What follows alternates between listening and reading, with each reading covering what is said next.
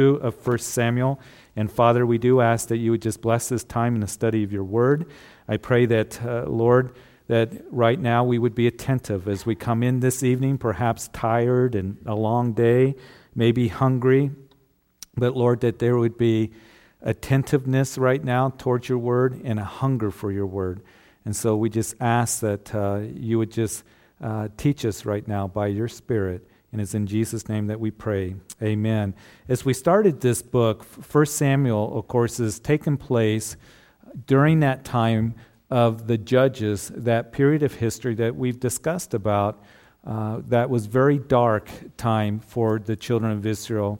It started the days of the judges after that generation, after Joshua, and they were a generation that rose up to rebel against the Lord. They did not remember the Lord nor the works of the Lord.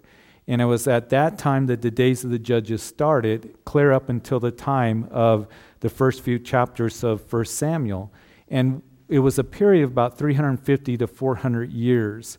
And it was a very dark time, and it was a very difficult time, of course, as you've been with us on Wednesday nights, that we saw going through the book of Judges, and also as we've discussed going through the book of Ruth. But one of the things that I want to remind you that as we talk about that period of history where they were in rebellion, and of course the theme of the book of Judges was they were doing what was right in their own eyes.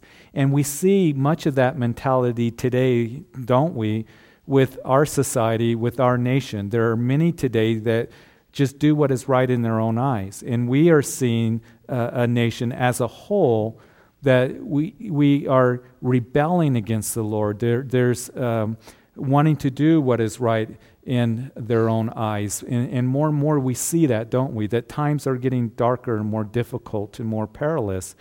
But yet, even though Israel went through that time, we saw, as a couple weeks ago, going through the book of Ruth, that there was a family that was dedicated to the Lord. There was Naomi and Ruth that had come back from Moab, and they were ones that loved the Lord, had devotion towards the Lord.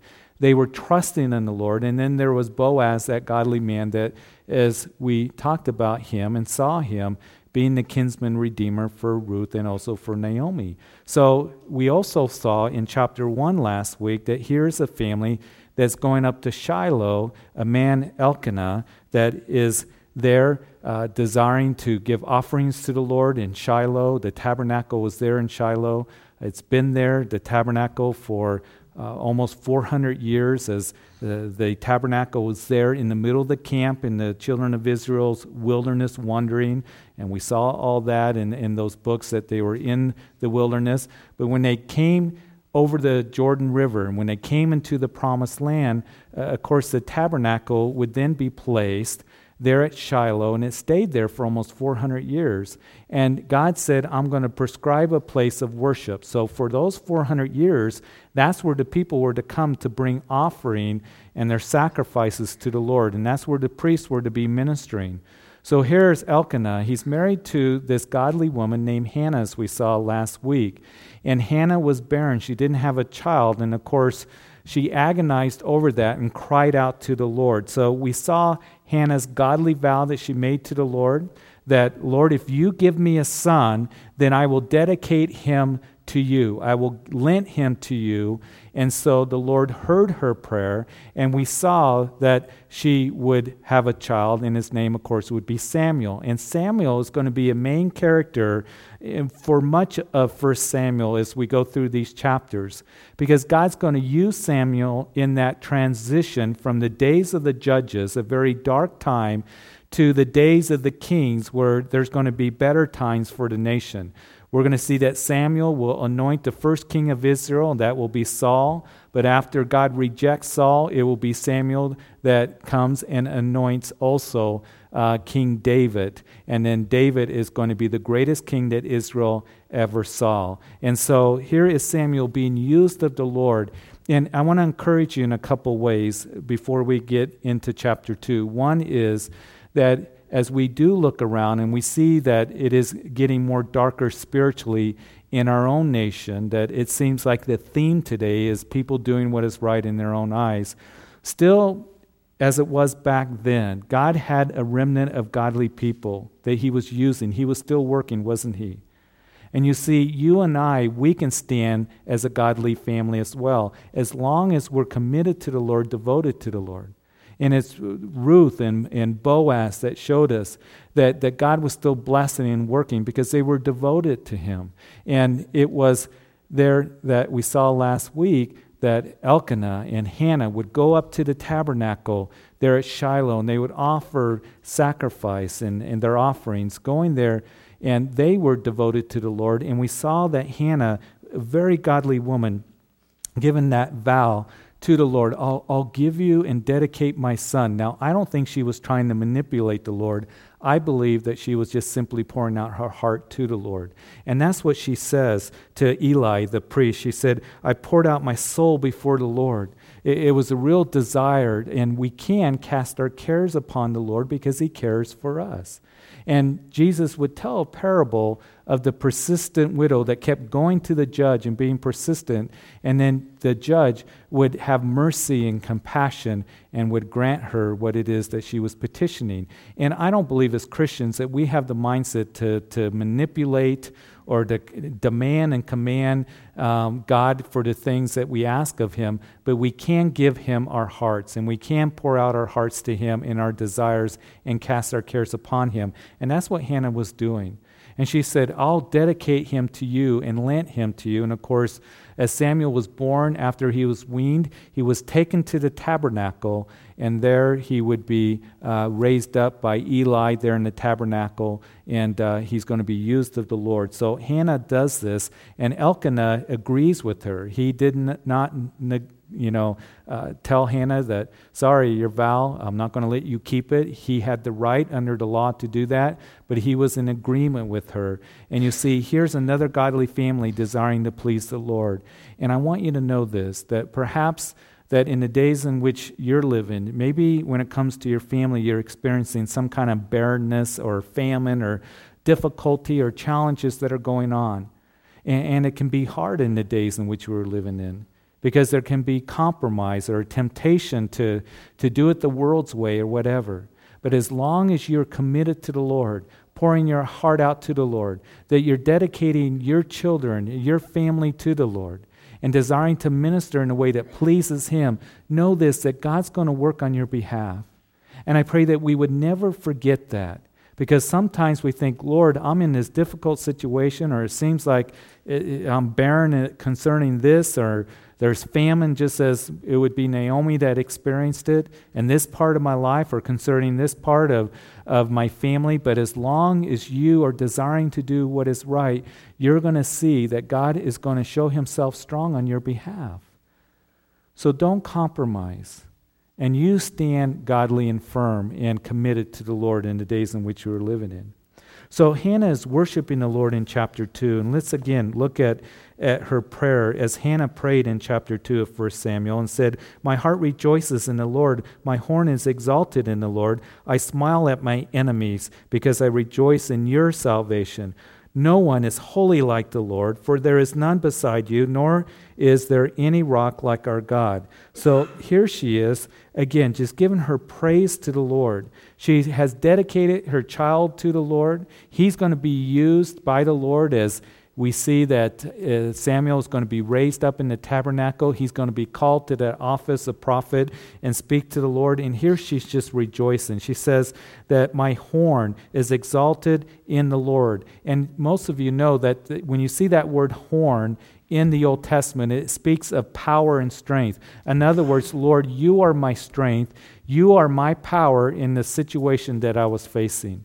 And that's something that we always need to keep in mind whenever we are facing difficulties or challenges, that the Lord is powerful. He's all-powerful, all-knowing, and he is the one that will give us the power and the strength to continue on in living for him. He will have the power to work in your situation. And as you, mom and dads, have you committed yourselves to saying, you know what, I'm going to raise our children in the ways of the Lord.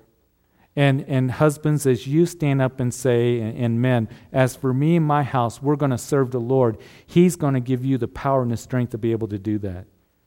It's the Lord that's going to give you the power and the strength to raise your children in a way that pleases Him. And you see, that is what we need and to keep in mind.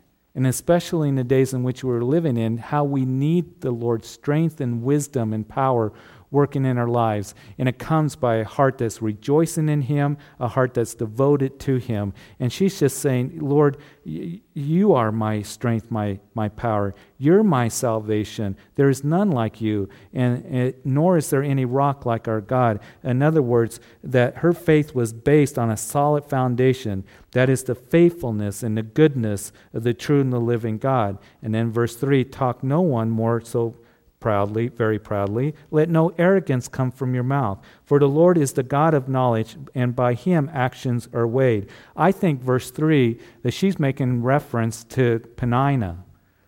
Now you remember Peninnah was Elkanah's other wife?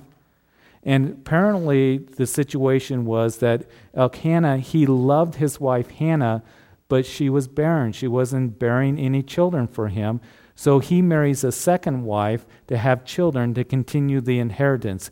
And we've discussed in our previous studies how important that inheritance was, and to continue your name through Israel, and to keep the inheritance in the family, and to pass that inheritance on. That was vitally important. And so Hannah wasn't providing any children. And so here is Elkanah. He has another wife, and we see that her name Peninnah. And what she did was that she would, as verse 6 of chapter 1 tells us, she would provoke Hannah, provoke her to make her very miserable. And here in verse 3 of chapter 2, it indicates that as she was provoking her, that is, as she was mocking Hannah, that she was doing it out of a lot of pride. She was saying, I have children, and look at me, and look at the children that I have. And Hannah, you don't have any children. And what's the matter with you? And perhaps just tearing her down in a way that she's saying, you know what, Hannah, God doesn't love you, and God's not working for you. He doesn't hear your prayers. And one of the things a couple things that we need to keep in mind, number one is when we know that God perhaps is working on our behalf, we don't go to others in pride and say, why aren't you like me? Why aren't you being blessed like me? Look what God's doing for me in these blessings that I've experienced. How come you haven't? Well, maybe you're not as spiritual as I am. And whenever that mindset or whenever that kind of attitude is expressed, it's nothing but pride. And here Hannah is saying, talk no more so very proudly. You are so proud and arrogant and tearing me down and mocking me.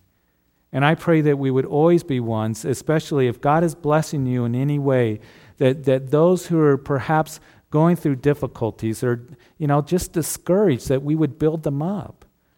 That we would say, you know what, the Lord loves you, and the Lord desires to work for you. Keep trusting in Him and resting in Him. But not to come in our pride and arrogance and just, it's discouraging to people when that happens. But the other side is, as well, I believe, is that Peninnah was coming to Hannah out of jealousy and out of envy. Because we saw in chapter 1 that it was Elkanah that loved Hannah, and I believe that he did. And I think Peninnah knew that. And Jesus said, you can't have two masters, because you're going to love one and you're going to hate the other. And I think Peninnah knew that Hannah was the real love for Elkanah, and she is coming out of envy and jealousy. And she's, provoking her and tearing her down and making her miserable because of that envy and that jealousy that she has for Hannah. One of the things that we don't ever want to do as a Christian is to tear other people down. And maybe because it's out of jealousy or envy, we won't admit it. But it seems like that God is, working on their behalf more than me, or perhaps you feel like God loves them more, whatever it might be. But God will never bless any of us tearing somebody down that we might look good or be elevated or, whatever it might be. Coming in jealousy and in envy. So here as she's praying, she recognizes the pride and arrogance that Peninnah had come to her and mocking her. In verse 4, the bows of the mighty man are broken, and those who stumble are girded with strength. Those who were full have hired themselves out for bread, and the hungry have ceased to hunger. Even the barren has borne 7, and she who has many children has become feeble. The Lord kills and makes alive. He brings down to the grave and brings up. The Lord makes poor and makes rich. He brings low and lifts up. He raises the poor from the dust and lifts the beggar from the ash heap, to set them among princes and make them inherit the throne of glory. For the pillars of the earth are the Lord's, and he has set the world upon them. In this section that we read, it really is amazing that Hannah, her devotion and understanding that we see as we go through this prayer that she gives to the Lord. But if you go to Luke chapter 1 and you look at Mary when she gives that praise and that prayer to the Lord after she receives the announcement that she's carrying the Messiah, the Son of God, and she goes to see Elizabeth, and they're just rejoicing because Elizabeth, is carrying John the Baptist and is going to, give birth to him. And there is Mary praising God as what is called the Magnificat there in Luke chapter 1. But if you do a comparison of Luke chapter 1 of again, Mary, just a teenager at that time, the depth of spirituality and understanding and wisdom that she has is absolutely amazing. But if you compare it to some of Hannah's prayer here, you see that Mary borrows or takes from, not really take from, but her prayer and praise is somewhat similar in some parts to chapter 2 here of 1 Samuel. And I think that it shows us, again, how devoted and godly that Hannah was, but also that Mary was a student of the Word of God. And she probably was thinking of Hannah's prayer here as Hannah was giving birth to Samuel. And it would be Mary that would give birth to the Son of God. So it's interesting as you go back and make those comparisons. But here we see that she talks about how God can lift up the humble and break down the proud. And God gives grace to those who humble themselves, is what the Word of God tells us. And God works in our situations just as he worked on behalf of Hannah. In verse 9, he will guard the feet of his saints, but the wicked shall be silent in darkness. For by strength no man shall prevail. The adversaries of the Lord shall be broken in pieces. From heaven he will thunder against them. The Lord will judge the ends of the earth, and he will give strength to his king and exalt the horn of his anointed. And so we see that she just recognizes that God will prevail. No man will prevail against the Lord. And in verse 10, again, just depth of understanding and revelation as she talks about, I believe, the Messiah. Give strength to his king, exalt the horn of his anointed. Perhaps making reference to the Messiah that would later come. And in verse 11, then Elkanah went to the house of Ramah, but the child ministered to the Lord before Eli the priest. So last week we were introduced to Eli. Now remember that Eli is the priest at this time. He's ministering there at the tabernacle in Shiloh. But not only is Eli the priest, he is a judge. And in chapter 4 we're going to see that Eli judged Israel for 40 years. And afterwards it's going to be Samuel who's going to be the last of the judges on the scene before he anoints the first king of Israel in that transition of judges to the kings. And so Eli, not only being the high priest, his sons being the priests, we were introduced to his sons, Hophni and Phinehas, in chapter 1. We're going to see how corrupt they were, that they were doing great wickedness as they were ministering. As we read in verse 2, now the sons of Eli were corrupt. They did not know the Lord. So here we're told, and we're going to see what their corruption was all about. And we're going to see the great wickedness that they did. Here they were serving the Lord, but they did not know the Lord. And unfortunately, that can happen in ministries and in churches. That there are those who are saying that they're serving the Lord, they're ministers of the Lord, but they don't really have a personal relationship with the Lord. And I think we're seeing, unfortunately, more and more of that in the church at large today. Ministers behind the pulpit that don't really believe that Jesus is the only way to heaven. They really don't preach the gospel message. They don't believe that the Bible is the Word of God. they don't believe in much of anything what the Bible has to say, yet they'll say that they're ministers of the Lord, that they're servants of the Lord. They don't have really a personal relationship with Him. And so we see that today in different circles and those who minister. And one of the things that my desire is that anyone who serves here in this fellowship, whether it's in worship or children's ministry, whether it's ushering, I want most importantly is that they have a relationship with the Lord, that they love the Lord. And this is what they feel like they're called to do. And that's important to me. And I know that I was talking to a pastor today who called me. He's just starting up a church, and I know him. He's a great guy, and there's this temptation that, hey, somebody's coming to the church, and he can lead worship, and he's very, very talented and very gifted in leading worship, but I don't know about his walk with the Lord. I said, you need to just wait and see where his heart is. But one of the things that I'm so very grateful about is those who are up here leading worship, they have a relationship with the Lord. Those who are teaching Sunday school, that I know that those men and women and those in the nursery, they love the Lord. And that's what we should always remember, that there needs to be a close relationship with the Lord and a closeness and devotion to Him before we serve Him, because knowing Him is more important than serving the Lord. And it can be the most gifted person in the world leading worship or leading the youth, but if they don't have a close relationship with the Lord, something's not right. And here's, Eli's two sons that we're going to see that they were corrupt. They didn't know the Lord. Verse 13, what was their corruption? Well, let's look. And the priest's custom was that when any man offered a sacrifice, the priest's servant would come with a 3-pronged flesh hook in his hand while the meat was boiling. And then he would thrust it into the pan or kettle or cauldron or pot, and the priest would take for himself all that the flesh hook brought up. So they did in Shiloh to all the Israelites who came there. In verse 15, also, before they burned the fat, the priest's servants would come and say to the man who sacrificed, give meat for roasting to the priest, for he will not take boiled meat from you, but raw.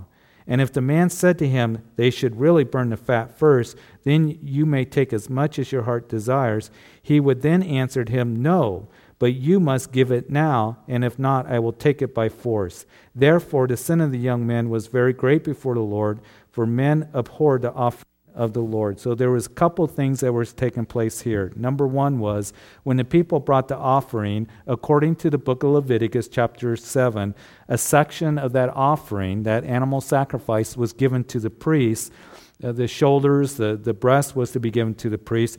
Part of the offering was to be given to the Lord, and then part of it was given to the worshiper. And that's why we saw in chapter 1 that it was Elkanah trying to get Hannah to eat at the feast. They were at the tabernacle. They were going to eat part of the offering that they had given. Well, what was happening here is that while the meat was boiling, the priest would come, Eli's son, and they would take this big fork and they would, grab a big old chunk of meat for themselves, and that meat that was to be for the worshiper. So what they were doing was they were ripping the people off. They were stealing from the people. That part was supposed to go to them. They were taking it. The second thing that they were doing, the fat was to be given to the Lord. That was supposed to be the best. And the whole thought is that we give God our very best. When it came to the offering, He got the best of the sacrifice. And you see, you and I as living sacrifices, we should be giving the Lord the very best, shouldn't we? I mean, He deserves the very best because He gave us the very best, His Son, as a sacrifice on Calvary's cross. And so the Lord desires the very best from us. That is, everything in our lives, that He is to be the priority. So oftentimes the Lord gets the leftovers, doesn't He? He can get the leftovers of our time and our devotion and our, commitments of our resources, finances, whatever it might be. And what my prayer is for us is that we would say, Lord, I want You to have the priority, the first fruits, the very best in every area of my life as I become a living sacrifice for You. So the Lord was supposed to get the very best, and what they would do is they would boil the meat, boil the fat, and what Eli's sons were doing is they were coming and they were saying, no, we don't want that to be boiled. We'll take it raw. And when the worshiper said, well, you're really not supposed to do that, and the reason that Eli's sons were doing that is because they didn't want that boiled meat. They wanted to go barbecue or something, or either that or sell the raw meat for a profit. There was something that was going on. And so what the worshiper was saying is, no, this isn't, we know enough that this isn't right. And what they did was they said, if you say anything, we're going to beat you up. And they were forcing the people to give them the meat that was raw so they can eat it the way they wanted to, or to sell it, or whatever it might be. So they threatened the worshipers. So apparently they had a little gang there or something, some men that would come along and do you in and be violent towards the worshipers when that happened. One of the things that really upsets me more than anything is when I see ministries or churches or pastors or whoever it is that are ripping the people off. And I know it bothers you as well. Somebody sent me a clip last week of a large church in Texas, and the pastor up there, it was a little 10-minute clip of everybody in the sanctuary had, an offering envelope, and he was pressuring them, what you need to do is give your bank account and your routing number, and we want you to do that. And he was pressuring them, just this heavy pressure. He said, we have security cameras, and, if you don't do it, he's half joking and kind of half serious, we're going to take a, film of you and put it on YouTube. But he'd go on and say, if you don't give the tithe, you're going to be cursed. And as I was hearing this, and the arrogance and the pride that was behind it, and the manipulation and the abuse, I couldn't believe it. That if I was in that sanctuary, I would have got up and I would have left. And unfortunately, we see in ministries today and in churches today that even as here we see in verse 17, for man abhorred the offering of the Lord. In other words, they didn't want to come. They didn't want to come and bring their offering because of what was taking place there in God's house, the ripping of the people off and threatening them and abuse and the manipulation. And I don't want to ever do that, whether it's with your giving or whether it's with your serving. And that's why you won't see me up here pounding the pulpit saying you must serve and you've got to do this.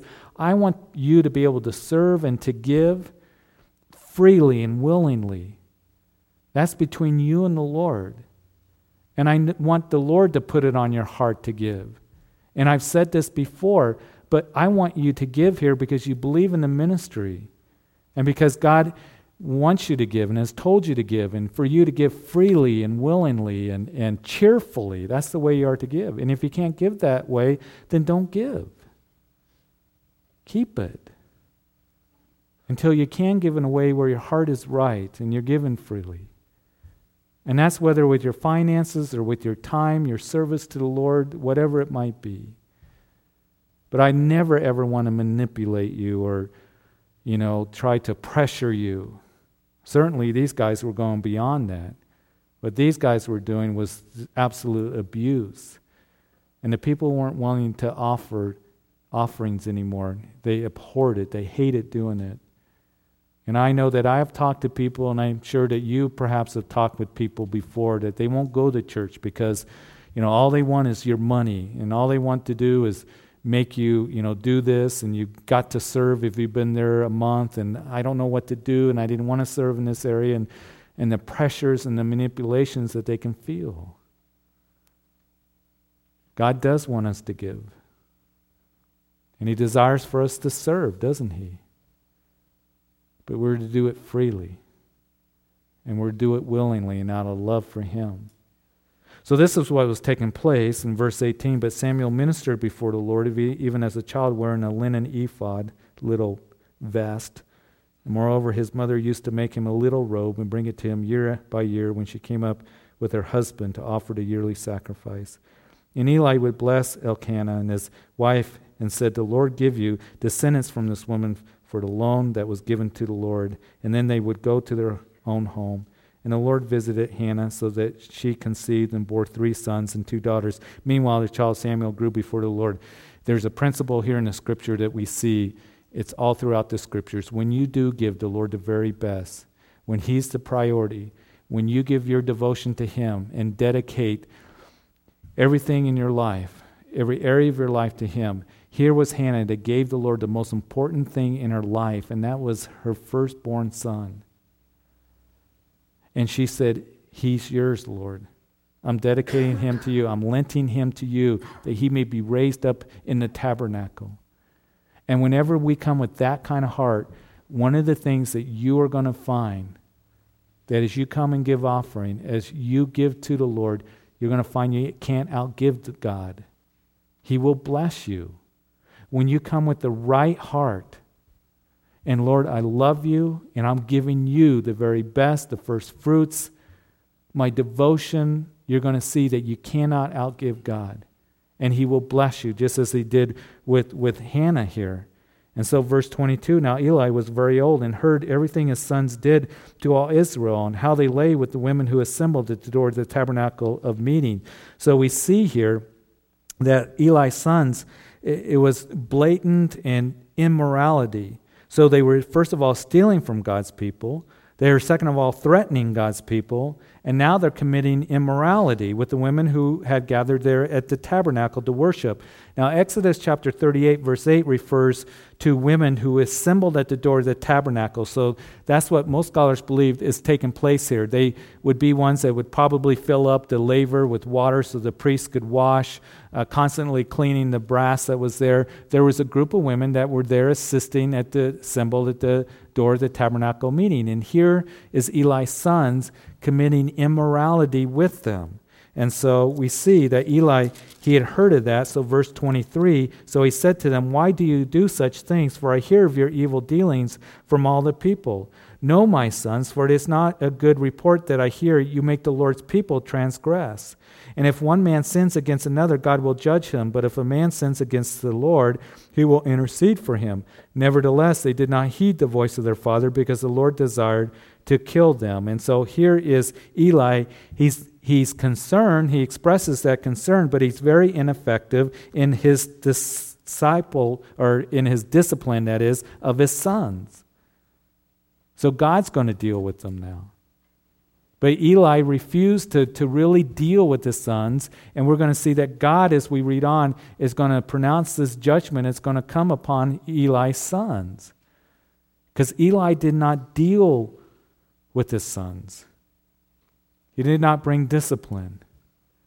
Oh, he expressed his disappointment. He said, what you guys are doing is wrong, but he allowed them and enabled them to continue in their sin. And they were priests in the house of the Lord. I know that there are some of you that maybe there's a relationship with a family member, maybe even with your own kids or grandkids or whoever it might be, maybe even with the spouse at one time, that has been hindered and broken because what they were doing was wrong. And you stood for the Lord. And it hurts. And you said, I'm going to deal with this situation, but I'm not going to enable you to continue in this wickedness and in this sin. And a lot of us have been through situations like that, whether it's with your family or with friends or people that you minister with, whatever it might be, and it can be extremely difficult. But you see, we need to honor the Lord over those that are close to us and linked to us in our lives. And Jesus said that I need to be the priority, that is, you need to count the cost. And I came not to bring peace but a sword, to bring division between mother and daughter and father and son, speaking about how that's going to happen when you are devoted and committed to the Lord. And when there is things going on around you that you know that it's affecting you and other people, you can't just express, words of disappointment, but when you have a responsibility not to allow that enabling of sin to continue. That's what Eli did. And parents, I know that some of you have had to do that with your children, and it's not an easy thing. And it hurts, and it's very difficult. But God has called us to discipline. Men, moms and dads, we are responsible for what goes on underneath our roofs and in our house, just as Eli was responsible for what was to take place underneath the roof of the house of God, but he wasn't dealing with it. Speaking of discipline, I pulled this up. I think you'll find this interesting. Here's a 10-point statement from the Houston Police Department that they made. After talking with delinquents over a number of years, they put this together. So number 1 in this 10-point statement, Father's Guide to Making a Delinquent Child. Begin, number 1, at infancy to give the child everything he wants. This way he will grow up to believe that the world owes him a living. Number 2, when he picks up bad words, laugh at him. That way he will think that he's cute and amusing. Number 3, never give him any spiritual training. Wait till he's 21 and then let him decide for himself. I don't know how many times I've heard that. From parents that say, you know what, I'm just going to let my kids decide for themselves when they get, I'm not going to give them any guidance, and I'll let them decide when they get older. Number 4, pick up everything he leaves laying about, books, shoes, clothes. Do everything for him so that he will be experienced in throwing all responsibility upon others. Number 5, quarrel frequently in his presence. In this way, he will not be too shocked when the home is broken up later. Number 6, give the child all the pocket money he wants. Never let him earn his own. Why should he have things as tough as you had them? Number 7, satisfy his every craving for food, drink, and comfort. Denial may lead to harmful frustration. Number 8, take his side against neighbors, teachers, and policemen. They're all prejudiced against your child anyway. Verse 9, when he gets into trouble, apologize for yourself, saying, I could never do anything with him. I think that maybe that's what Eli, I can't do anything about it. Nothing I can do. Number 10, prepare yourself for a life of grief. You've earned it. One of the things that I have seen for some reason in our society more and more is parents that don't want to discipline. And it's not an easy thing, but it's the loving thing to do. And I know situations are different for people and kids and all of this, but I want to encourage you that when you're faced with these challenges, with whether it's your kids or whoever it might be, me as a minister, that I know sometimes that I have to deal with those who desire to come in and bring harm to the church or whatever it might be. Not often, but once in a great while it has happened. That we need to guard and protect, and we can't enable people to continue in their sin and their wickedness or their disobedience or whatever it might be. Because that's not the loving thing to do.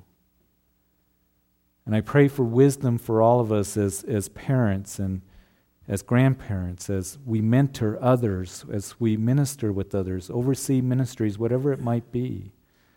The Lord, give me the wisdom to teach and to love and to correct and rebuke and to guard when I need to bring discipline when it needs to happen.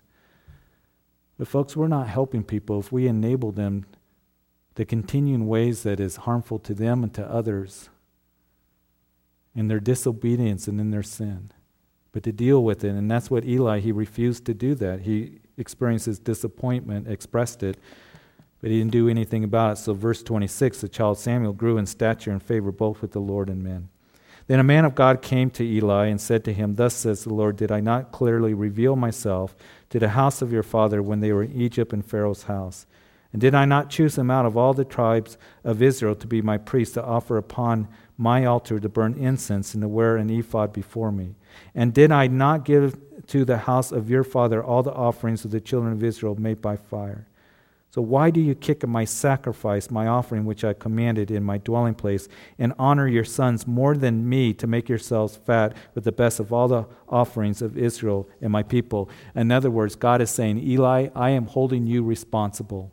I'm holding you accountable for what is going on here. You're the high priest. You're the father of these sons, of these priests that are ministering here. And why are you honoring them, your sons, over me? It's quite an indictment. And dads and parents, those of us who lead, we will be held accountable. What has been entrusted to us. You've been given the ephod. You've been given the sacrifice. It has been a privilege for you, Eli, the position that I've given to you and the calling that I put on your life. But you have honored your sons who do wickedly over me. It would be Paul that when he was confronting the Galatian believers, in Galatians chapter 1, he would say, I do not seek to please men, for if I still please men, I would not be a bondservant of Jesus Christ. And it's true with us. We fear the Lord. He's the priority. And we will be held accountable for what has been entrusted to us, our children or those that we oversee, whatever it might be. To not enable them to continue in their sin, but to bring that correction and discipline as God has prescribed in His Word. So he continues on as he says, why do you kick at my sacrifice? Verse 30, therefore the Lord God of Israel says, I said indeed that your house will be the house of your father, would walk before me forever. But now the Lord says, far be it from me, for those who honor me I will honor, and those who despise me shall be lightly esteemed. Behold, the days are coming that I will cut off your arm and the arm of your father's house, so there will not be an old man in your house. So in verse 31, when he says, I'll cut off your arm speaks of what? It speaks of strength and power again, just like a horn does. I'm going to cut off your position, your power, what has been given to you and to your family. In verse 32, and you will see an enemy in my dwelling place, despite all the good which God does for Israel, and there shall not be an old man in your house forever. But any of your men whom I do not cut off from my altar shall consume your eyes and grieve your heart, and all the descendants of your house shall die in the flower of their age. Now this shall be a sign to you that will come upon your two sons, on Hophni and Phinehas, and one day they shall die, both of them. We will see that in chapter 4. And then I'll raise up for myself a faithful priest who shall do according to what is in my heart and in my mind. I will build him a sure house, and he shall walk before my anointed forever. And it shall come to pass that everyone who is left in your house will come and bow down to him for a piece of silver and for a morsel of bread, and say, please put me in one of the priestly positions that I may eat a piece of bread. So hear this judgment pronounced on Eli's family. I'll cut off your arm. God promised that the priestly line would not stay with Eli, that another family of Aaron's descendants would take on that priestly line. That took place in 1 Kings chapter 2, verse 27, in Solomon's day. Abiathar from Eli's family was disposed as high priest and replaced by Zadok and his family. And then your two sons are going to die in one day. As I mentioned, we will see that next time. And I'm going to raise up myself a faithful priest. Now that was partially fulfilled in Samuel, who's going to take that priestly office, who's going to also be in the office of prophet, replacing the ungodly sons of Eli. Also partially fulfilled in Zadok, who replaced Eli's family, as I mentioned, 1 Kings chapter 2, verse 27, but fulfilled fully in Jesus Christ, our great high priest. Our great high priest forever, who loves us, who has saved us, who desires for us to walk with him and love him. You know what my prayer is?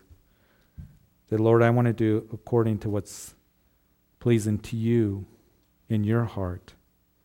And I know that as I do, that I know that I will have a sure house, that it will be a sure foundation. And I want to walk before you, being devoted to you.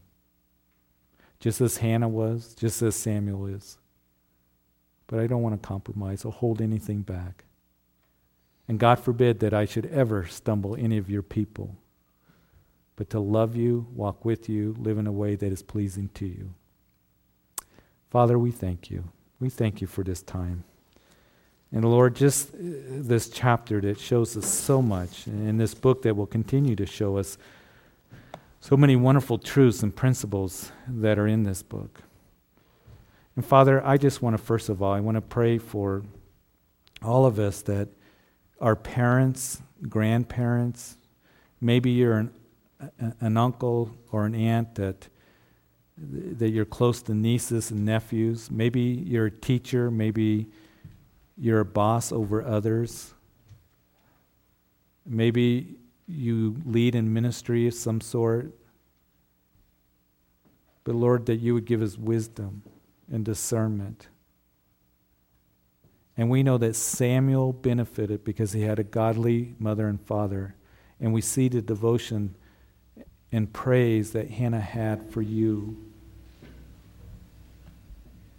and how they desired to please you by coming and offering a sacrifice as they came to the tabernacle.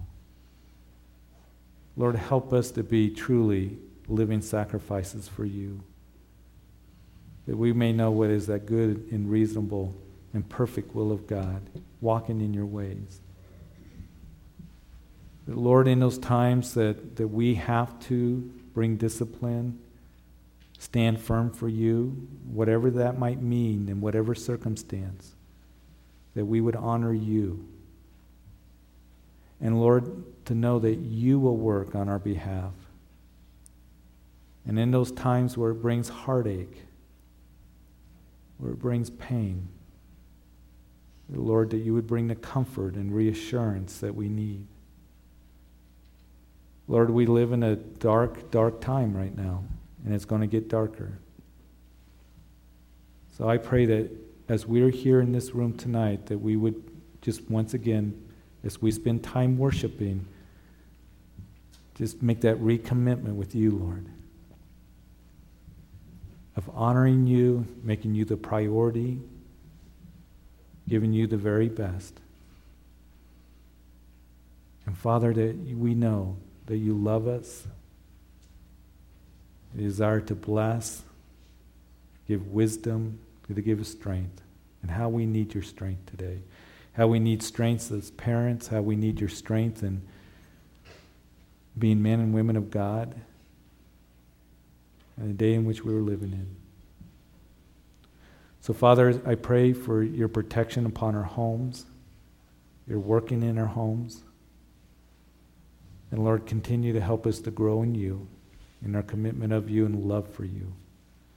Bless this time as right now we just continue to worship, that we would just continue to worship and just giving ourselves to you right now and giving you our hearts, or confessing anything that, Lord, maybe that's been lacking in our lives, whatever it might be, Lord, that we just want to right now give this time to you. And it's in Jesus' name that we pray. Amen.